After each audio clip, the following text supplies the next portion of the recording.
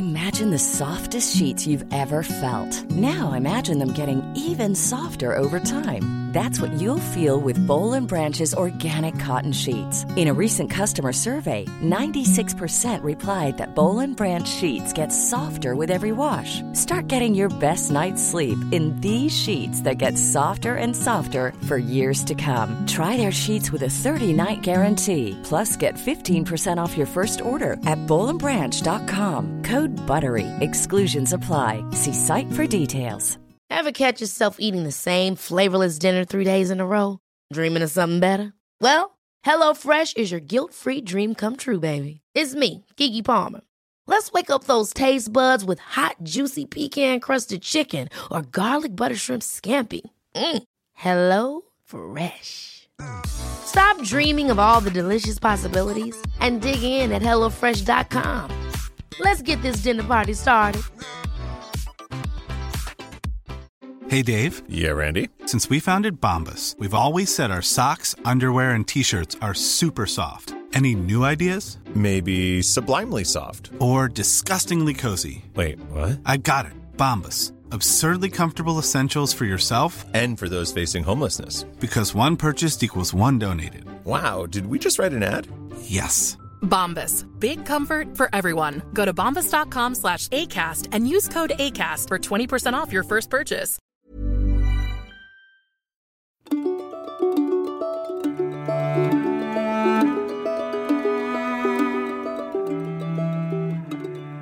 Hello, and welcome to episode 6 of the Ask Andrew podcast. I'm Andrew Kern, your host, and I'm going to continue on the path we've been taking, trying to figure out what Christian classical education is, what it has to do with daily life, and how we can make the best of it. You would perhaps recall that in the last episode we talked about the question, what is a child in the Christian classical tradition? And I suggested 3 principles, 3 essences of what a child is. 1, he is a image of the invisible God. He is a temple of that same God, and he is a person. And we need to honor all of those things in the way we teach the child. And one of the realities we cannot compromise is that all 3 of those things, ideas, point to the fact that the child is a mystery, that there are things about him that we can never know and we never should know. Well, today I'm going to draw back a little bit because let me say the definition again. Maybe you can even say it with me. Christian classical education is the cultivation of wisdom and virtue by nourishing the soul on the true, the good, and the beautiful by means of the 7 liberal arts. And what I want to do in this session is kind of summarize things we've talked about, but I want to explain why the 7 liberal arts are so very, very important. Now, maybe you already saw part of it. I've been contending that all of them are arts of harmonizing, of bringing harmony to something, mainly to the mind and to the community and to our relationships with the world around us. But maybe there's more to it than that we can look at. We talk about them as the 7 liberal arts. Well, what on earth is a liberal art? Of course, some people who are listening might be conservatives, and when they hear that word liberal, they say, whoa, wait a minute. Well, I have good news for you. If you're a conservative who thinks that liberal arts are a bad thing, actually, conservatism is the purest form of the right liberalism. If you're liberalism, who's mad at me for saying that about conservatism, don't worry, because conservatism traditionally has almost nothing to do with conservatism these days. So there you go. I've offended everybody. So let me draw back and try to get to the point of what the 7 liberal arts are. I'm going to propose a rephrasing, an extended definition of the 7 liberal arts. And I'm going to draw a parallel here. In the Bible, you'll sometimes read about the ark. In fact, if you hear the phrase the ark, I could ask, what am I talking about? And I might get 2 answers. I might get the answer, Noah's Ark, the one that settled on Mount Ararat. Or I might get, no, it's the Ark of the Covenant. Well, if all I say is ark, it could be either. But notice that you have a longer title that can be applied to the Ark of the Covenant. But did you know you can make it even longer than that? Sometimes it is called the Ark of the Covenant of the Lord of Hosts. And sometimes they extend it even further in the Bible, and they call it the Ark of the Covenant of the Lord of Hosts, who dwelleth between the cherubim. That's the full title. Okay, I'm going to propose to you that we can do something like that with the 7 liberal arts. The 7 liberal arts is the short title. Here's a fuller title. The 7 liberating arts of truth perception and harmony. Now, I think that if we think of them that way, we've got at the very heart and soul of why they are so important in the classical tradition. And it also helps us to understand why they're called the liberal arts. Liberal comes from the Latin word liber, which means free. Well, what on earth could math have to do with freedom? Glad you asked. In the previous talks, I've discussed how each of the 7 liberating arts brings harmony to some dimension, to some domain. There's something else they do, something else they enable. Each of the liberal arts enables us to see truth in some way. If I can't count, then I can't know the truth in a very simple way here. I can't know the truth about how many apples are in the basket. I can estimate, and sometimes that's all that we need to do. But if I need a precise answer and I can't count, I can't know. And if I don't know the truth, then the capacity or the reach of my freedom has just become limited. Our Lord said in the Gospel of John, talking to his disciples and talking about sin, he said, "You will know the truth, and the truth will make you free." Now that is an ultimate freedom, the highest freedom there is, a spiritual freedom. I want to suggest to you that he's given us a pattern that applies across the board. In other words, in his mercy, he's given us 1,000 ways, 10,000 ways that we can see this principle in action, so that when we apply it to the spiritual life, it makes sense to us. We can say, of course. Let me illustrate, if I may, from math. Let's suppose I'm learning, let's say I'm learning multiplication, 2-digit multiplication. And I'm trying to figure out 28 times, 27, let's say. And I've decided that since earlier, when I was doing addition, every time I added 8 and 7 together, I could carry the 1 to the tens column. So 28 plus 27, I learned that simple algorithm that I can 8 plus 7, 28 plus 27, the ones column gives me 8 plus 7. I put the 5 below, gives me 15. I put the 5 below the 8 and 7 in the ones column, and I carry the 1 over to the tens column.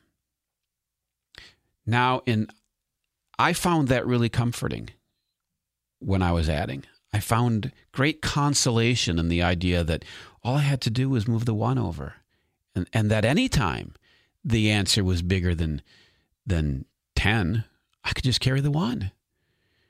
Oh, I felt good about that. So I've decided that now in multiplication, I'm going to do the same thing every time. And you can't tell me not to, because I'm a free person. Well, hold on a second. I was a free person when I did arithmetic after I learned that, and I found comfort in it. I was a free adder. But now I'm doing multiplication. The truth in multiplication is different from the truth in addition. And if I harden my heart because of the comfort I found in the addition pattern, and I say, no, I'm going to do it my way, well, all I've done is made myself a slave, because I'll never be able to do math on my own. I will never be able to govern myself in multiplication. Well, if you're not governing yourself, you're not a free person, my friends. A free person is a person who rules himself. So the first step on freedom is not being able to do whatever you want. but learning how to control yourself and govern yourself. And what does that mean? Well, at least partly it means aligning yourself with reality. Reality says that 8 times 7 is 56, not 15. And therefore, I can put the 6 down below, but I'm going to have to carry a 5 instead of a 1. And if I refuse to accept that, I can insist that I'm free, but all I'm doing is deepening my slavery. Because the truth sets you free.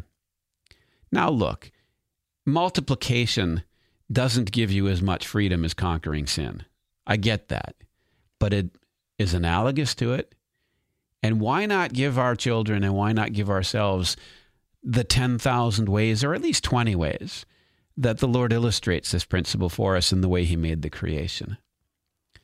Do you see the principle? The truth sets you free. Truth, liberal arts, liberating arts of truth perception. Each of the 7 arts is a means by which we are better able to perceive truth. Grammar.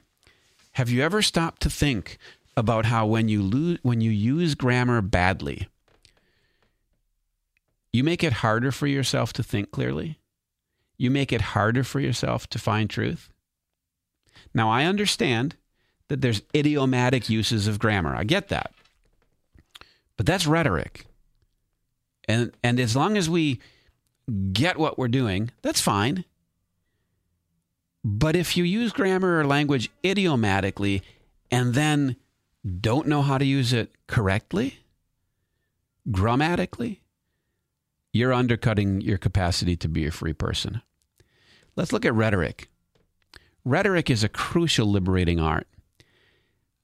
I contended earlier that rhetoric enables us to bring harmony to a community. Well, how can that be? I also contended that rhetoric is not the art of persuasion, and that in the classical tradition, that's not how it's defined. Aristotle described it as the art of finding all the available means of persuasion, a very practical definition. Plato described it as the ability to enchant the soul. Interesting definition. I have a very practical definition that I would propose to you that I think flows through the whole tradition. And that is that rhetoric is the art of making decisions in community. After all, if you're persuading somebody else, why are you doing that? It's because you want that person to agree with you. Well, that's a decision. But what if your goal in rhetoric isn't just to persuade another person, but even to be persuaded yourself? I am of the opinion, as was Aristotle, that rhetoric is mostly about listening. It's mostly about what he called invention. Well, he called it something else, but in Latin it became inventione, which means to seek. Rhetoric is mostly about seeking information. Call it research if you want. That's a little formal because, we're always asking questions. But why? What's the goal of it? It's so that we can know when to persuade and know when not to, so that we can function ethically in our relationships with other people. That's what rhetoric is for. It is the art of decision making, because when we make decisions, we can bring we can bring harmony to a community. But think about this. What makes a decision a good one or a bad one? I would propose at least not this as the only standard by any means, but one thing that a good decision does is it bases itself on the truth. Rhetoric is supposed to be the means by which a community, by which 2 people or more, talk to each other and as much as they possibly can discover the truth and then base their decision on the truth. Am I idealizing? Sure. But you do that with grammar, logic, arithmetic, geometry, music, and astronomy too. The 7 liberating arts are arts by which we bring harmony to our minds because there's something there that harmonizes them. We bring harmony to our communities because there's something there that makes it possible. We bring harmony to our own thoughts because there's something there that makes it possible.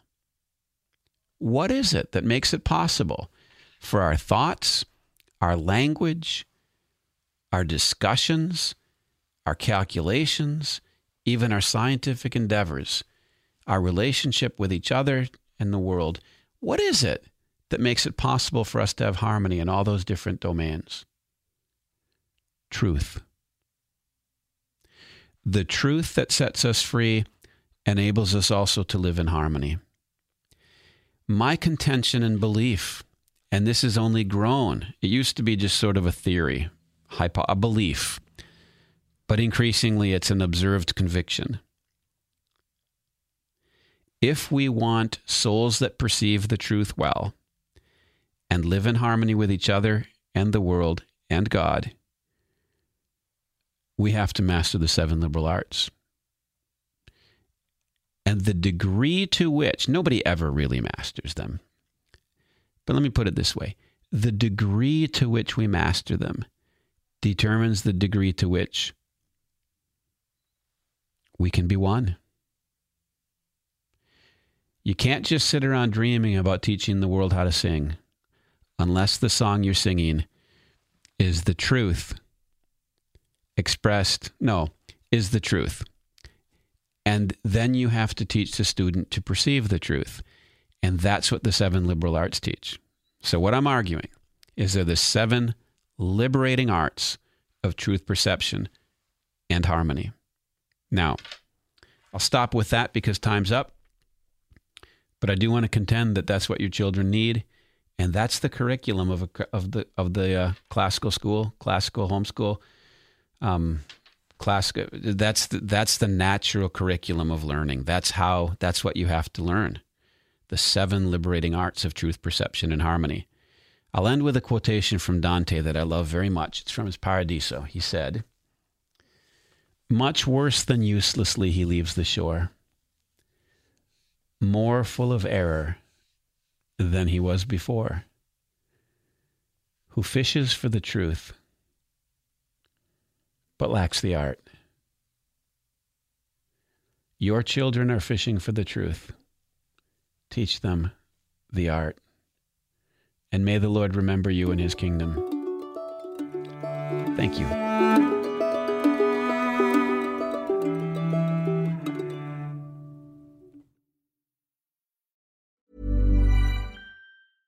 Imagine the softest sheets you've ever felt. Now imagine them getting even softer over time. That's what you'll feel with Boll & Branch's organic cotton sheets. In a recent customer survey, 96% replied that Boll & Branch sheets get softer with every wash. Start getting your best night's sleep in these sheets that get softer and softer for years to come. Try their sheets with a 30-night guarantee. Plus, get 15% off your first order at bollandbranch.com. Code BUTTERY. Exclusions apply. See site for details. Ever catch yourself eating the same flavorless dinner 3 days in a row? Dreaming of something better? Well, HelloFresh is your guilt-free dream come true, baby. It's me, Keke Palmer. Let's wake up those taste buds with hot, juicy pecan-crusted chicken or garlic butter shrimp scampi. Hello Fresh. Stop dreaming of all the delicious possibilities and dig in at HelloFresh.com. Let's get this dinner party started. Planning for your next trip? Elevate your travel style with Quince. Quince has all the jet-setting essentials you'll want for your next getaway, like European linen, premium luggage options, buttery soft Italian leather bags, and so much more. And is all priced at 50 to 80% less than similar brands. Plus, Quince only works with factories that use safe and ethical manufacturing practices. Pack your bags with high-quality essentials you'll be wearing for vacations to come with Quince. Go to quince.com/pack for free shipping and 365-day returns.